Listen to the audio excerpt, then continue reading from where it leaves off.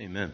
Well, it is a joy to be back with you this week. I have missed you all and look forward to continuing our study through the Gospel of Mark.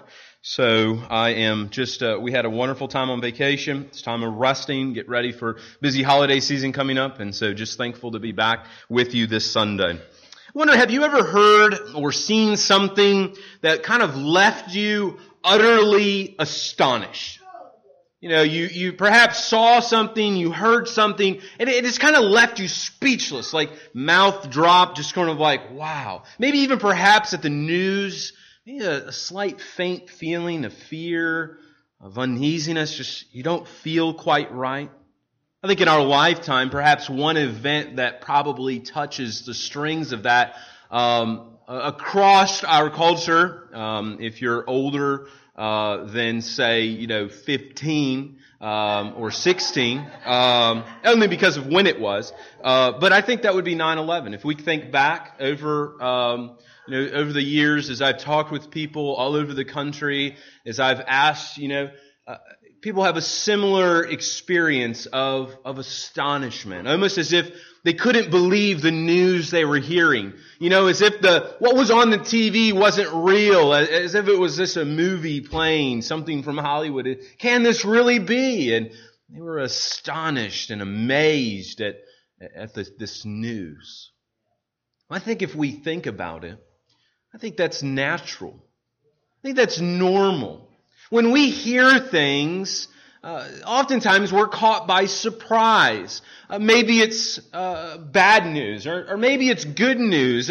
Whatever kind of news it is, it's shocking, it's astonishing, it surprises us.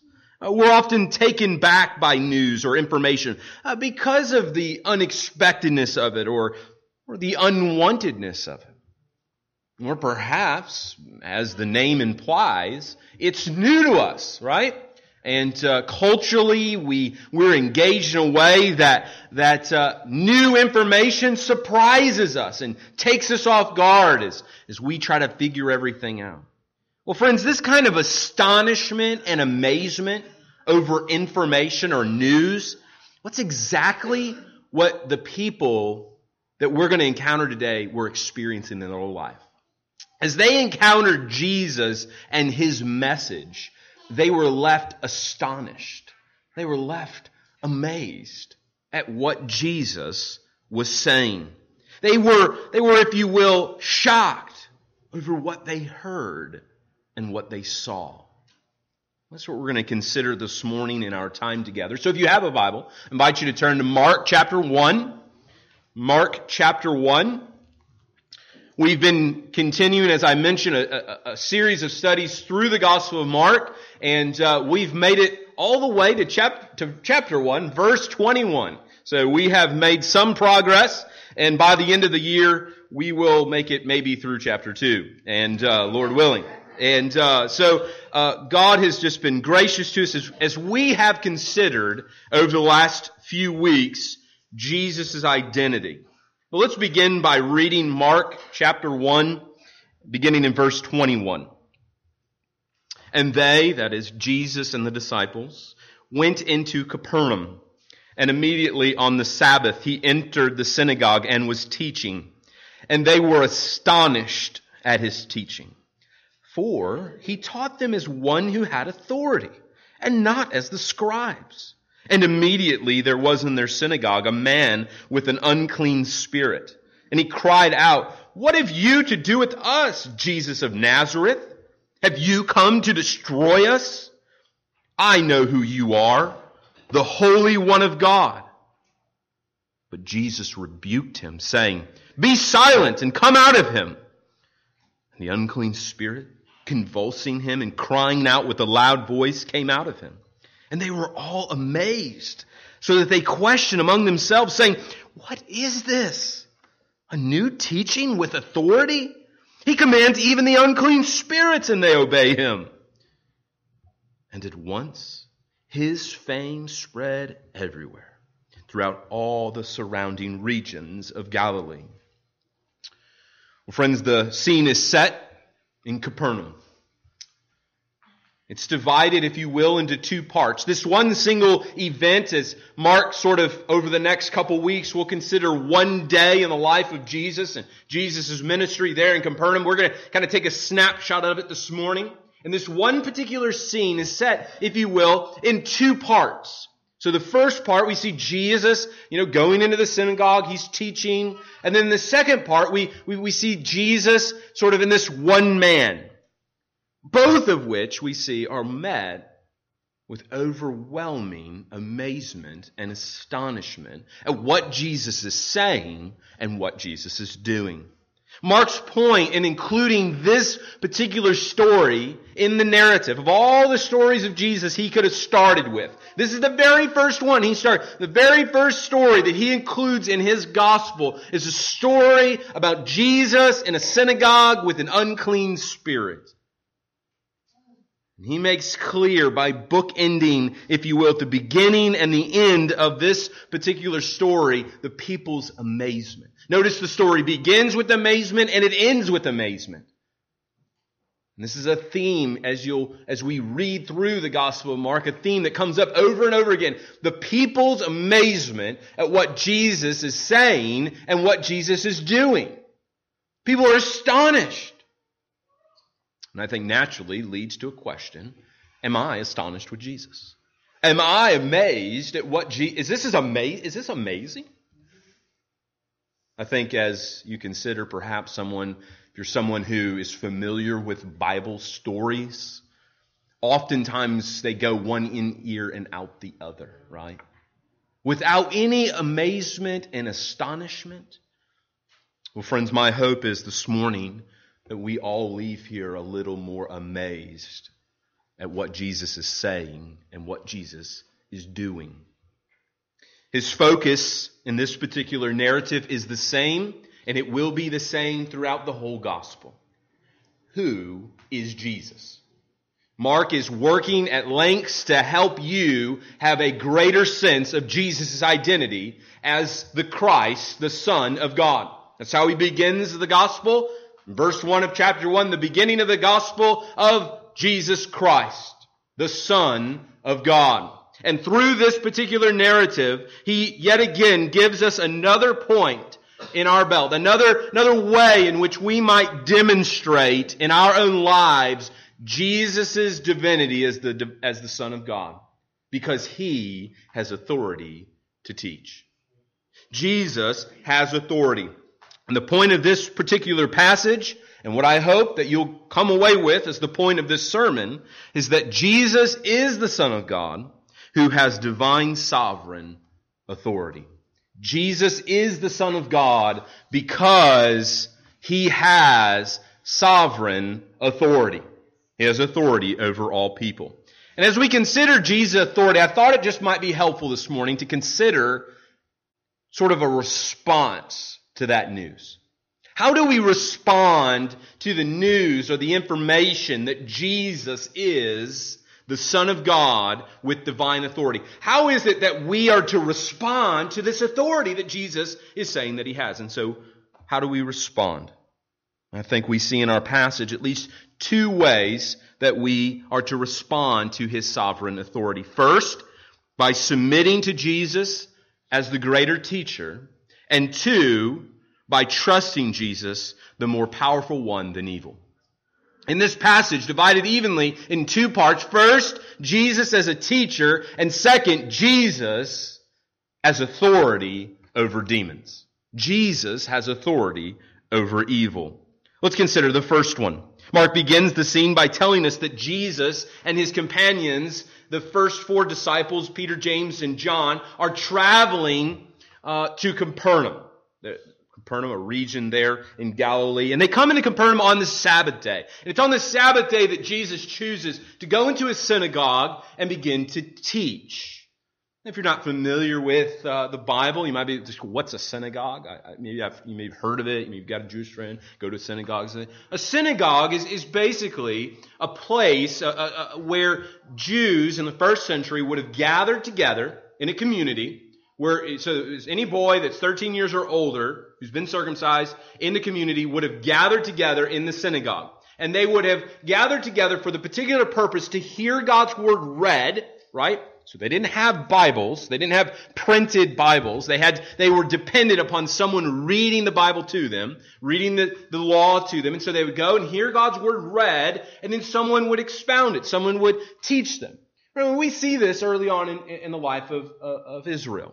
We see this early on, an example of them doing this. But we see this particular, if we read in our Old Testament, it's the book of Ezra and Nehemiah. We begin to see what this synagogue life begins to look at as they gather together to not only read God's word, but hear God's word taught to them. And so Jesus would have naturally been a part of this culture there in Jerusalem, and he goes, not in Jerusalem, but in Judea, and he goes in there and he begins to teach. So this wouldn't have been strange to anyone, right? So the lay people were the ones that were teaching. Didn't have any theologically trained, rabbis that were getting up or anything like that. It would have been the laity. So this wasn't surprising to the people that Jesus, a lay person, would have gotten up and began to teach.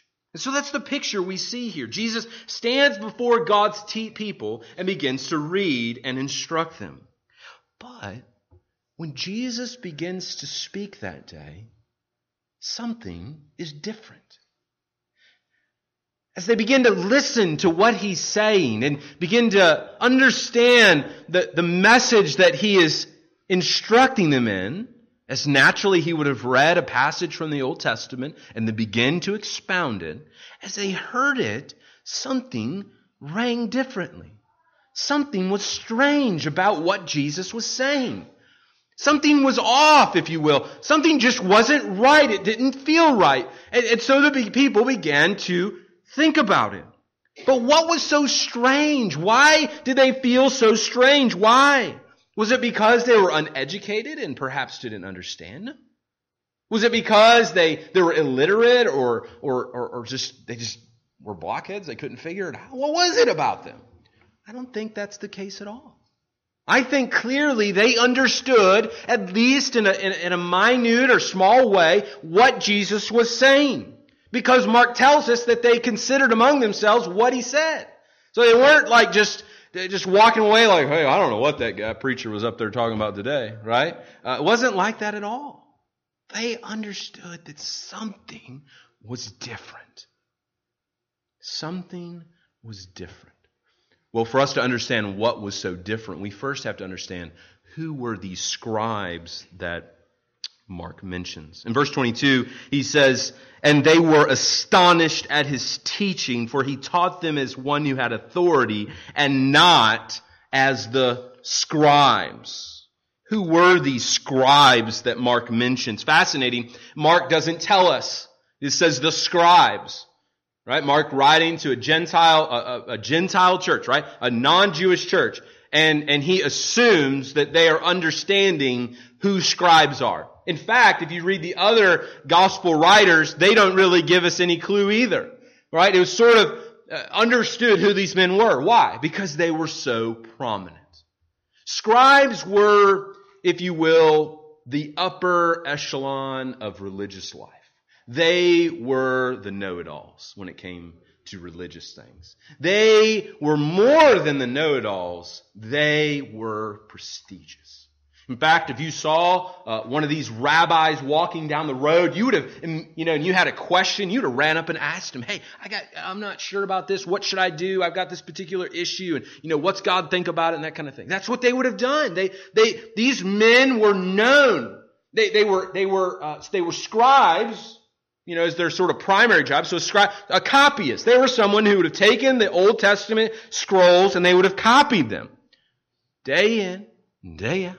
Now, naturally, what would happen?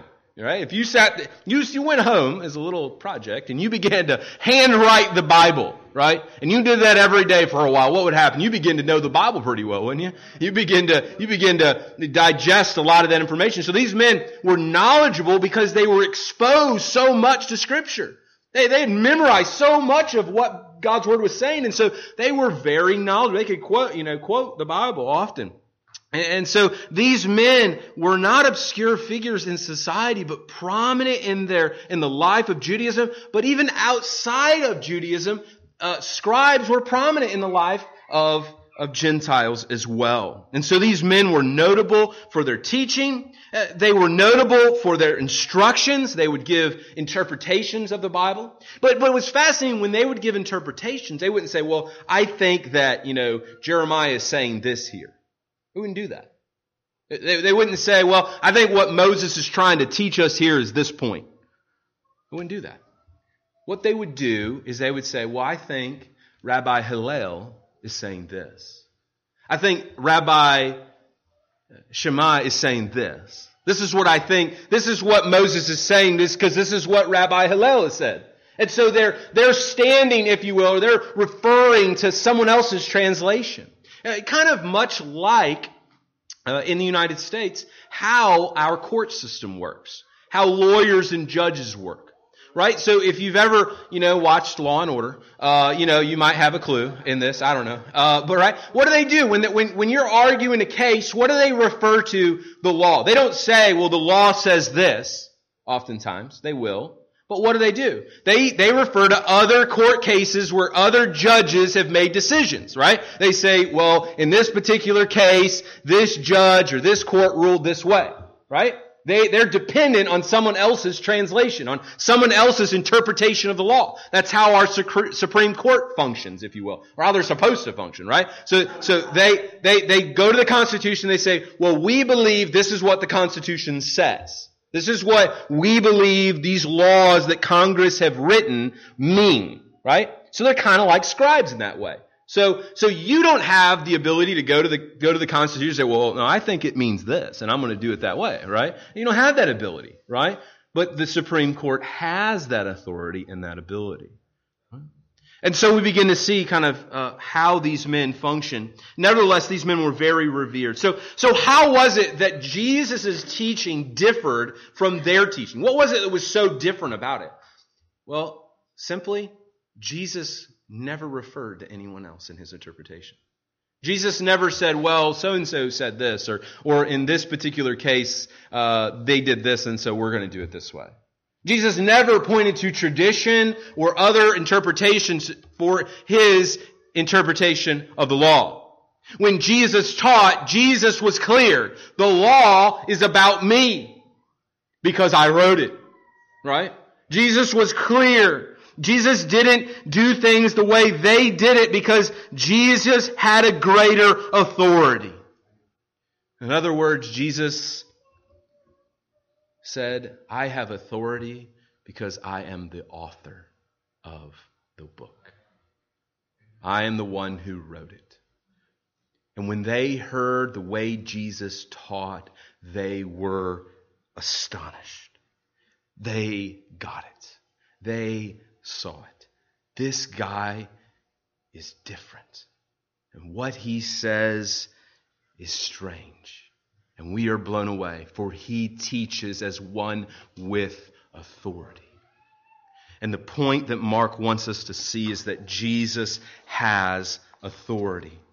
He doesn't want us to just say, oh yeah, Jesus was different than the other religious guys. He was cooler or more hip or more relevant to the day or whatever you might want to say about Jesus. No, Jesus was vastly different because he was in a completely different category. No different than if you wrote a book versus you interpreting a book. If you write the book, you have a particular interest in the way that it's interpreted. And so Jesus had a particular interest in the way it was interpreted because he wrote the book. As John tells us, he is the Word, came flesh. And the focus we see here isn't so much on what Jesus taught, but on how he taught. Interestingly, Mark doesn't tell us what he said. He leaves that out. And Luke, who picks up Mark's story in his gospel, doesn't tell us either what he said. Perhaps the summary statement in chapter 15 was sufficient. When he says Jesus went about preaching the gospel of the kingdom, maybe that was sufficient. Maybe, right? Because it really doesn't matter what Jesus said. We know what he was saying in whole, and that was the gospel of Jesus Christ. What Jesus was sharing was the good news of the gospel coming. And so Mark's focus throughout his gospel, if you sort of look at it, he doesn't have long portions of instruction like perhaps Matthew does in the Sermon on the Mount. Because Mark is sort of laser focused on one particular person. He wants you to encounter the Scriptures. He wants you to consider the gospel and be amazed and astonished. Not what is said, but at who is saying it. Brothers and sisters, this passage reminds us of why we have church membership. This passage reminds us why we have church membership. Because words matter. Words matter. Jesus makes clear that words matter. And the reason that God has given us membership in a local congregation, a covenanting together for one another, is so that we can hold each other accountable to Jesus' words. That we can hold our lives together. Membership helps make boundaries in our lives so that we can have tangible ways to obey Christ's commands. Oftentimes, if you consider many of the commands of Christ, they are unable to be fulfilled apart from the local church. This can't be fulfilled. How are you going to love if there's no one to love? Right? If it's just you at home watching Joel Osteen, you ain't loving nobody. Right? Right? His words are authoritative in our lives, both individually and corporately. So His words matter in our lives. When He speaks, we must obey. It's fascinating how people can say they're followers of Christ, but don't follow what He says. Right? Obedience is a sign that you're following Jesus. That's what it is. Obedience is a picture that you have aligned your life with Jesus. Obedience is telling those around you that Jesus has authority. And when we disobey, when I disobey, we send a signal to those around us. Jesus doesn't have authority. I do. Authority matters. Jesus wants us to see Him as the great teacher. Jesus confronted them with His authority, and He confronts us with His authority. And the question is, will you submit to Jesus, the greater teacher?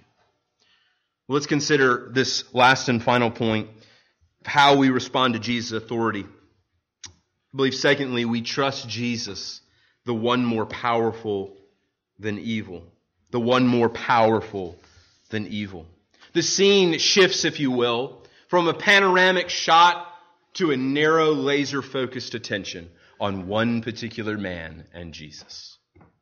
From the crowd Jesus was teaching to one particular person in the congregation. A crazed man begins to cry out, begins to shout, Jesus, Jesus, what are you doing here? I know who you are. Mark identifies this man as one with an unclean spirit. Maybe your Bible says demon. It's one and the same. Mark uses that interchangeably throughout the gospel. An unclean spirit is someone who's demon possessed. This man had a demon in him. A demon had come into this man, and we see this demon was so strong that he even spoke on behalf of the man. He compelled this man to speak. Jesus encounters this demon-possessed man. Friends, do not miss the focus here. It's centered on a cosmic showdown between Jesus and a minion of Satan. And all throughout the Gospel of Mark, just a little homework for you, or maybe a little project on your own. Read through the Gospel of Mark and find every mention of a demon and notice where he's at. He's always at the synagogue. He's always among God's people. Perhaps a point that Mark is making, I don't know, but I think it's important to see. Mark identifies sin and Judaism quite clearly through that connection. But the focus is clear. There's a battle about to ensue. The tension is created in the story as Jesus and this man go head to head in a battle, much like we saw in the temptation of Jesus. The battle, if you will, begins with an attack upon Jesus. The man begins to declare things, begin to cry out to this man, crying out loudly. He would have not, been missed among the crowd that day. This man begins to scream, Jesus, Jesus, what are you doing here? Jesus of Nazareth cries out, what are you doing here? What are you literally, you ain't got no business here. You don't need to be here. You're in the wrong part of town, Jesus. Jesus of Nazareth. Jesus of Nazareth. Notice, he doesn't begin by declaring Jesus' real identity, but his human identity. Perhaps an attack upon Jesus' humanity. Perhaps this demon thought that he had the upper edge upon the eternal Son of God because he was in human flesh. Perhaps this demon thought today, we're going to have victory over Jesus.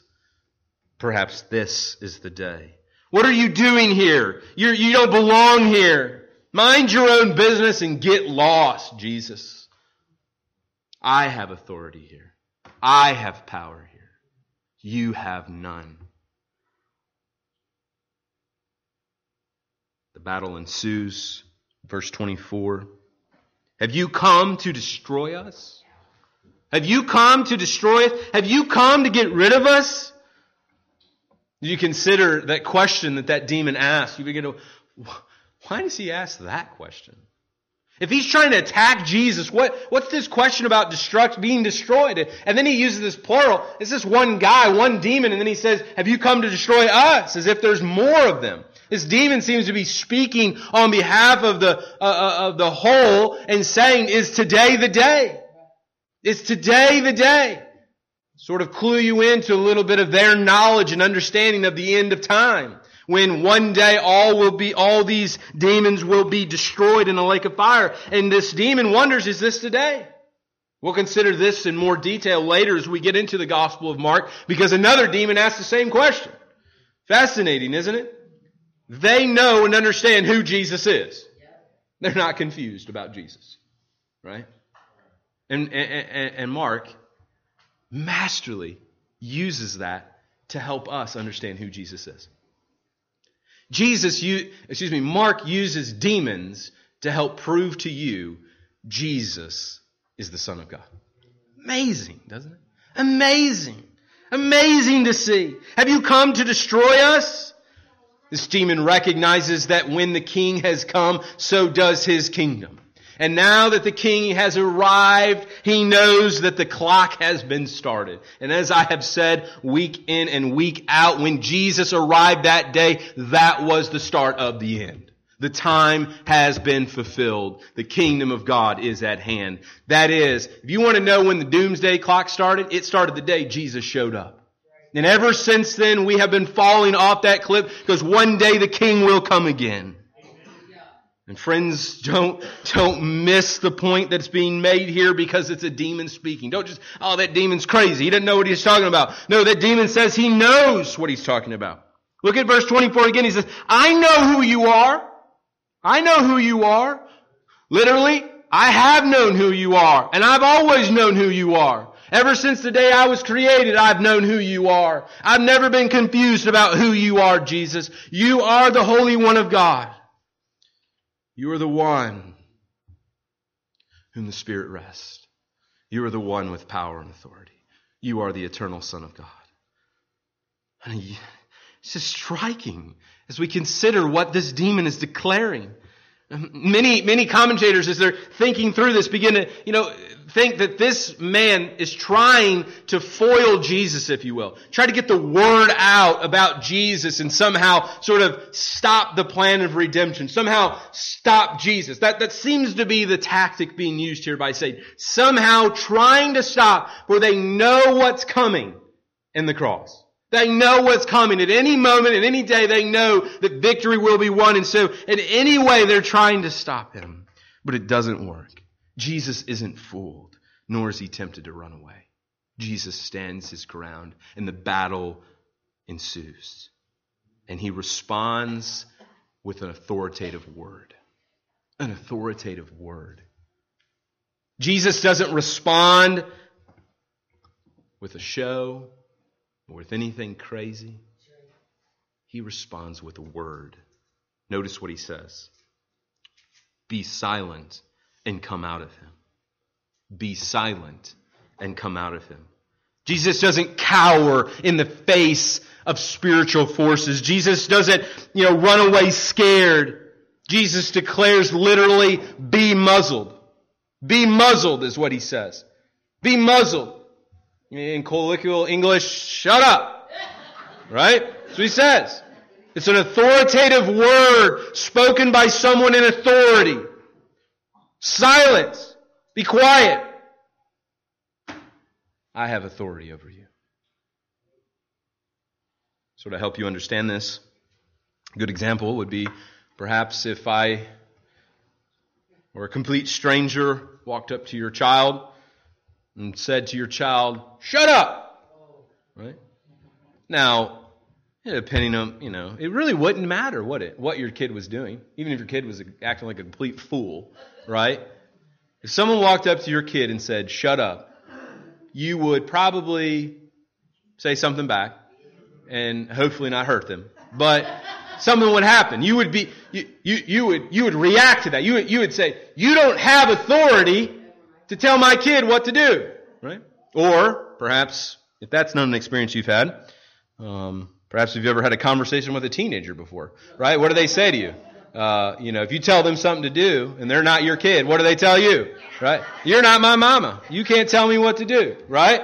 You can't tell me you have no authority over me, right? Why? Because authority matters, right? Authority, that's what's happening here. It's exactly what's happening. Jesus is saying, whoa, buddy, you don't have authority over me. You don't have authority to tell me what to do. You can't tell me what this isn't interrogation of Jesus time. This is time for you just to sit down and shut up, right? I have authority over you this morning. I have authority over you in this place. Notice that Jesus doesn't use some ritual or incantation. He doesn't use some mystical words of exorcism. He doesn't splash holy water on them, or he doesn't call out to anyone of greater power. He doesn't cry out to Yahweh. He doesn't cry out to Elohim. He doesn't cry, Father, deliver me from this demon. He says, be silent and come out of him.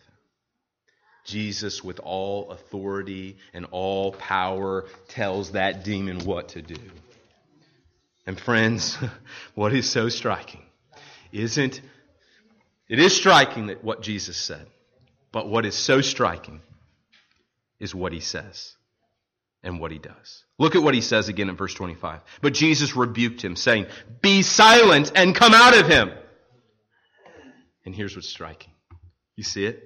And the unclean spirit, convulsing and crying out with a loud voice, came out of him. The demon responds. He doesn't retaliate. He doesn't talk back. He doesn't run away. He doesn't say, who are you, Jesus? What are you talking about? You don't have no authority. No, he didn't do that.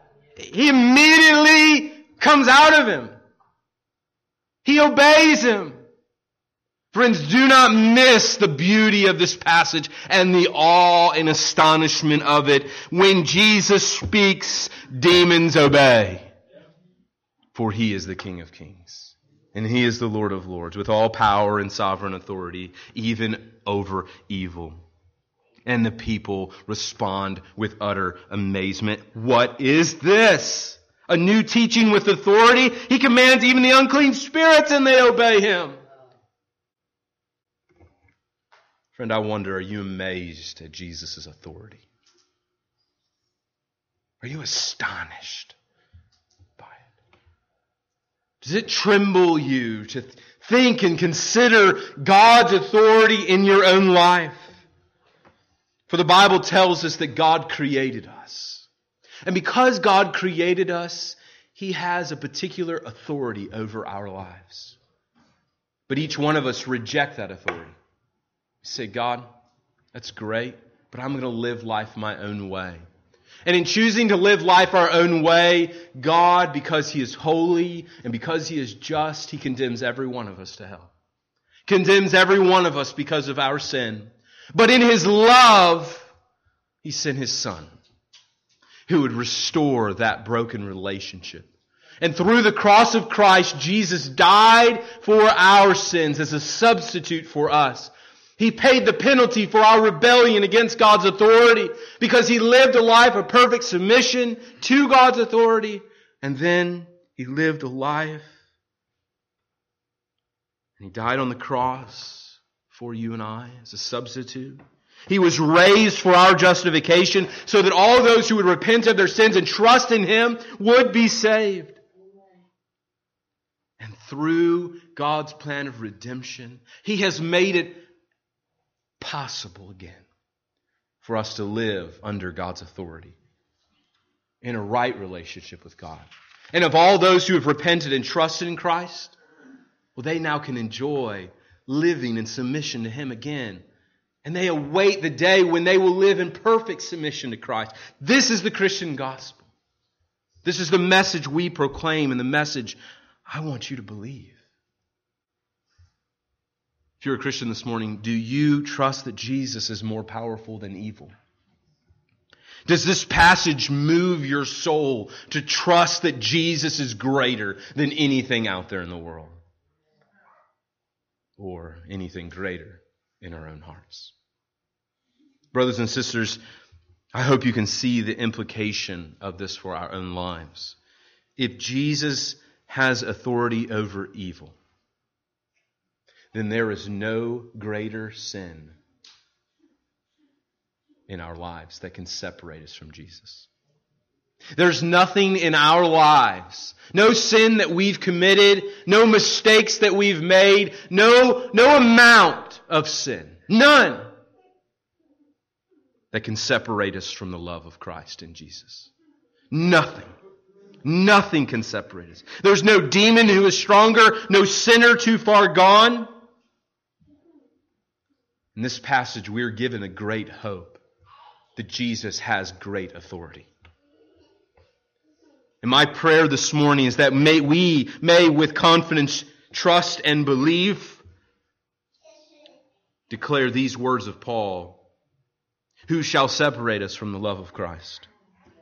Shall trouble or hardship or persecution or famine or nakedness or danger or sword?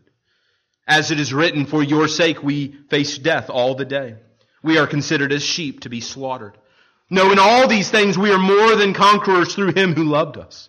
For I am convinced that neither death nor life nor angels nor demons, neither the present nor the future nor powers, neither heights nor depths nor anything else in all creation will be able to separate us from the love of God that is in Christ Jesus our Lord. Friends, no demon, no sin, no religious teacher is greater than Jesus. How will you respond to His authority in your life? I conclude by considering this last and final question. So what? Why does it really matter that Jesus has authority? Mark, why start with a story of authority? Why go to lengths over the verses ahead about Jesus' authority? Jesus' authority. Jesus' authority over people. Jesus' authority over sickness. Jesus' authority over demons. Jesus' authority... why? Jesus' authority over nature. Jesus' authority... why? Why?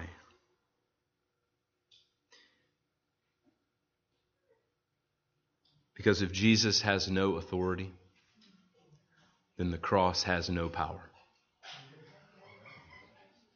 If Jesus isn't who He says He is, then it's all pointless.